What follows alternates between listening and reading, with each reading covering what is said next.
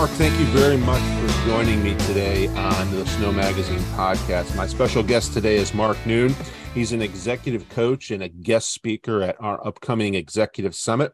And at Executive Summit, Mark will be speaking on leadership and the role communication plays in being a more effective leader.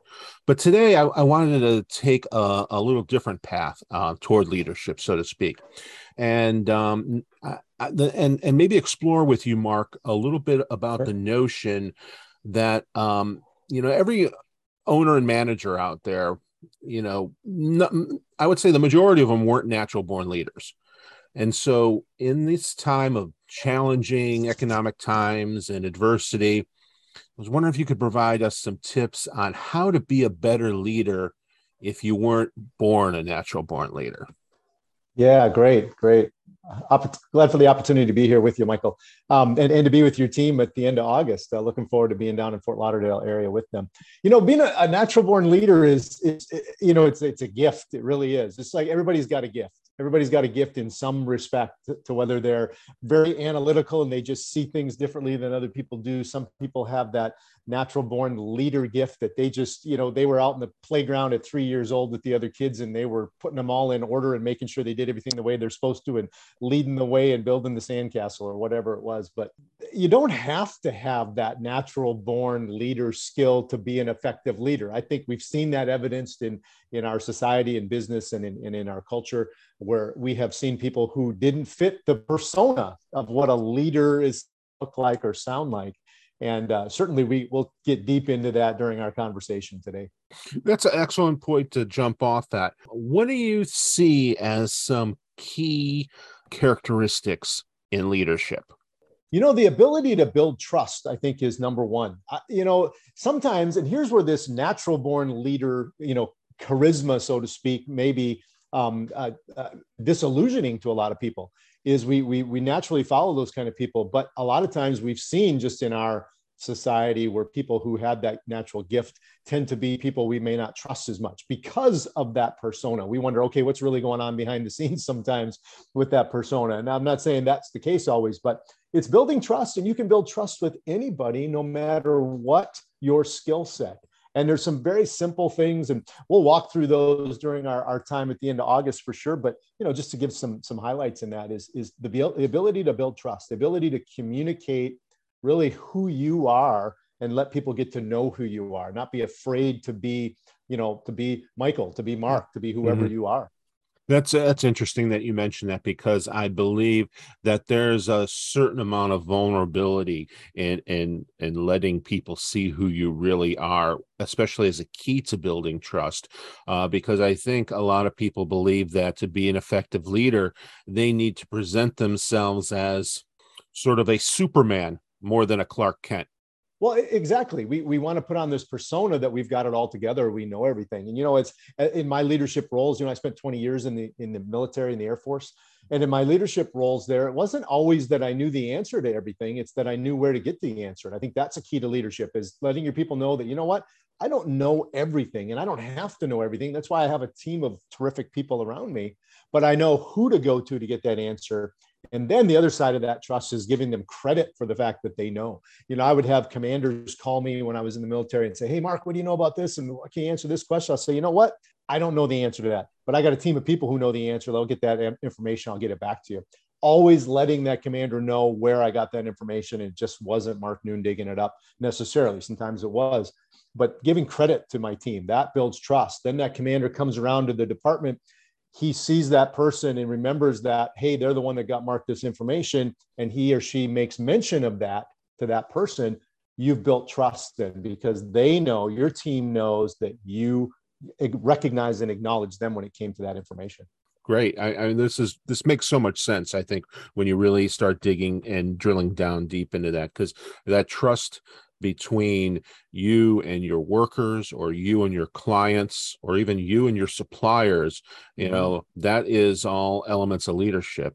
People often mistake that leadership is only related to how you deal with your labor force or those people who work for you. But really, that leadership, others are counting on you too. Sure, absolutely. I mean, think about it. The way you treat your team is the way they're going to treat your customers, in essence. The way you even treat your boss is the way maybe your staff are going to treat you, because they emulate that. I mean, it's like parenting. I mean, your kids are going to imitate what they see. Your employees are going to imitate what they see. So when you're taking good care of a client or a customer, your team's going to take good care of that client or customer. When you're treating the boss with respect, or you're showing respect toward your supervisors or management in the organization, your team's going to do the very same thing.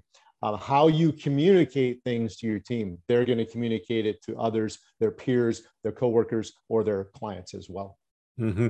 You touched on an interesting point in the whole leadership discussion as well, and that's developing leadership in those around you.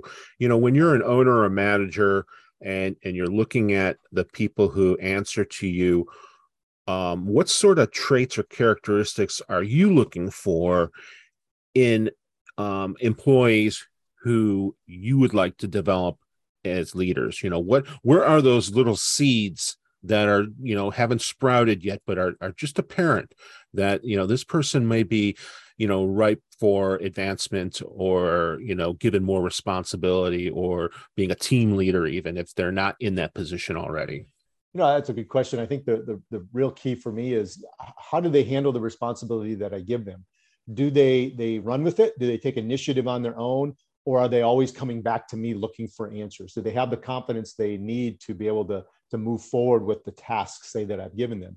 And then the other side of that is, how do they treat their colleagues? How do they treat their fellow employees with that information or with that task? Are they looking for help with their team? Are they looking to help develop their team as well? I think the key is somebody who wants to be developed as a leader. Are they looking for opportunities to develop other people as well? It's that idea that leaders have to create other leaders. So if they've got that part of it down, I'm looking for those kind of people. Not that I can't develop that. Certainly I can find, in essence, and I don't say this carte blanche, but I can find anybody in the organization and I can develop them. But are there people who already are leaning that direction? Can I take them and pull them along and get them to where they need to be? Can I give them assignments and tasks that I can't give other people because they've already shown that initiative? People on the other side of that spectrum are the ones who are, okay, do they want to be a leader someday? I need to have that conversation with them. Maybe somebody just enjoys doing the job and they don't want to have a position of responsibility. Nothing wrong with that. I'm still going to develop them. I just may not develop them in the same capacity that I am other people who are looking for that advanced opportunity. I'm sure you've seen in your own experience or working with other clients that there are probably instances where, so-and-so is just not cut out for leadership. Is that necessarily true? Can failed leaders be redeemable? Oh, I think absolutely can be redeemable. I love this, there's the high performer, middle performer, and low performer in the spectrum of your employees and your staff. And there's no reason a low performer can't advance themselves to a middle performer and then eventually to a high performer. It's really dependent upon where they want to be and what kind of leadership they've had previously. If you've got people in your department who you say, they're never going to lead, they're never going to advance to where they need to be. Is it because they haven't had good leadership previous to you being now the leader in that department? Or is it because they just don't want to? Or is it because they can't? And I don't really believe there's anybody that can't necessarily. It's more of, do they have the will to, the desire to, and can we instill that, or can we develop that in them? Because I think that's part of it too, is we have to instill or create the desire, and then we can create the opportunities for them to lead and develop. But also, are we investing in them? So the investment that you make, I say it like this: the degree to which you invest in people is the degree to which you value them. So think about, what do you value is what you're going to spend your money on. What you value is what you're going to spend your time with. So as a leader, our responsibility is to develop every single employee, whether they want to be a leader or not, and then begin to cultivate those that are really desiring it and have a strong affinity for it. Mm-hmm. You bring up a really interesting point, and I'm wondering, and I'm guessing other business owners wonder this too. So as you begin to develop those individuals, and you see leadership potential, and you see leadership, as you said, you see leadership potential on different levels. Mm-hmm. Mm-hmm. Should you tell them that hey, I'm good. I'm going to develop you as a leader. And you tell them, do you inform them? Do you let them know this is your plan? Or do you like maybe even hesitate or not tell them, or at least on the onset, maybe you don't say something. And then, I don't know, 2, 3 months down the line, you say, guess what? I'm developing you as a leader. I mean, how much does that could play negatively into somebody's mindset because they feel like, oh my God, I'm under the microscope. This guy's trying to develop me as a leader. I don't know if I can do that. Right. Yeah. You certainly don't want to micromanage in that way. But I think why not have a conversation with them? I've actually said this. I wrote a book called Set Up, which is all about how to set people up for the leadership role that they want to be in, or they may desire down the road. But my next book, I tell people all the time, is going to be called Just Ask. I mean, why don't we just ask people what they want, right. Instead of trying to figure it out, or, what motivates you? What are you inspired by? We try to figure things out in a way, and we just don't go and ask people what it is that they're motivated by or what inspires them. So why not just ask people, are you desiring a leadership role? Yes or no? Yes. Okay. How can I help you? What do I need to do to develop you? Here's the plan I have. What do you think about this? And we begin to develop that plan. They say, no, I don't desire a leadership role. Okay, I say, how then can I develop you? I want to develop you to be the best, fill in the blank, whatever that is. If you don't want to be in a leadership role, great. Let's be the best at what you are. Another thing I think that happens in a lot of organizations is, especially small ones, and a lot of your snow removal contract guys, they have very small businesses, and there may be only a few people in these businesses. And some guys may look at it and go, there's no opportunity for advancement for me. So why do I even bother? Why do I try? And I would encourage every leader, every owner to take time to develop people and say, okay, there may not be a leadership role at this company for you, but I am going to do everything I can to develop you to be the leader that you may want to be. Now, you take a huge risk in that. And this is the difficult part in developing people, is you take a risk, because what if they get developed to a certain point and they go, oh, I'm going to go off on my own and start my own company, or I'm going to go off and work for this other company. Absolutely, that's a risk. But at the same time, if you don't develop them, what's the risk that you're going to keep them, or that you're going to lose them? You're going to lose them because they're going to go somewhere else where they can get developed. Right. So either way, you might as well put the investment in them. And I guarantee you that there will be a commitment by them for as long as they possibly can to stay with your organization. That's the investment I think we need to make.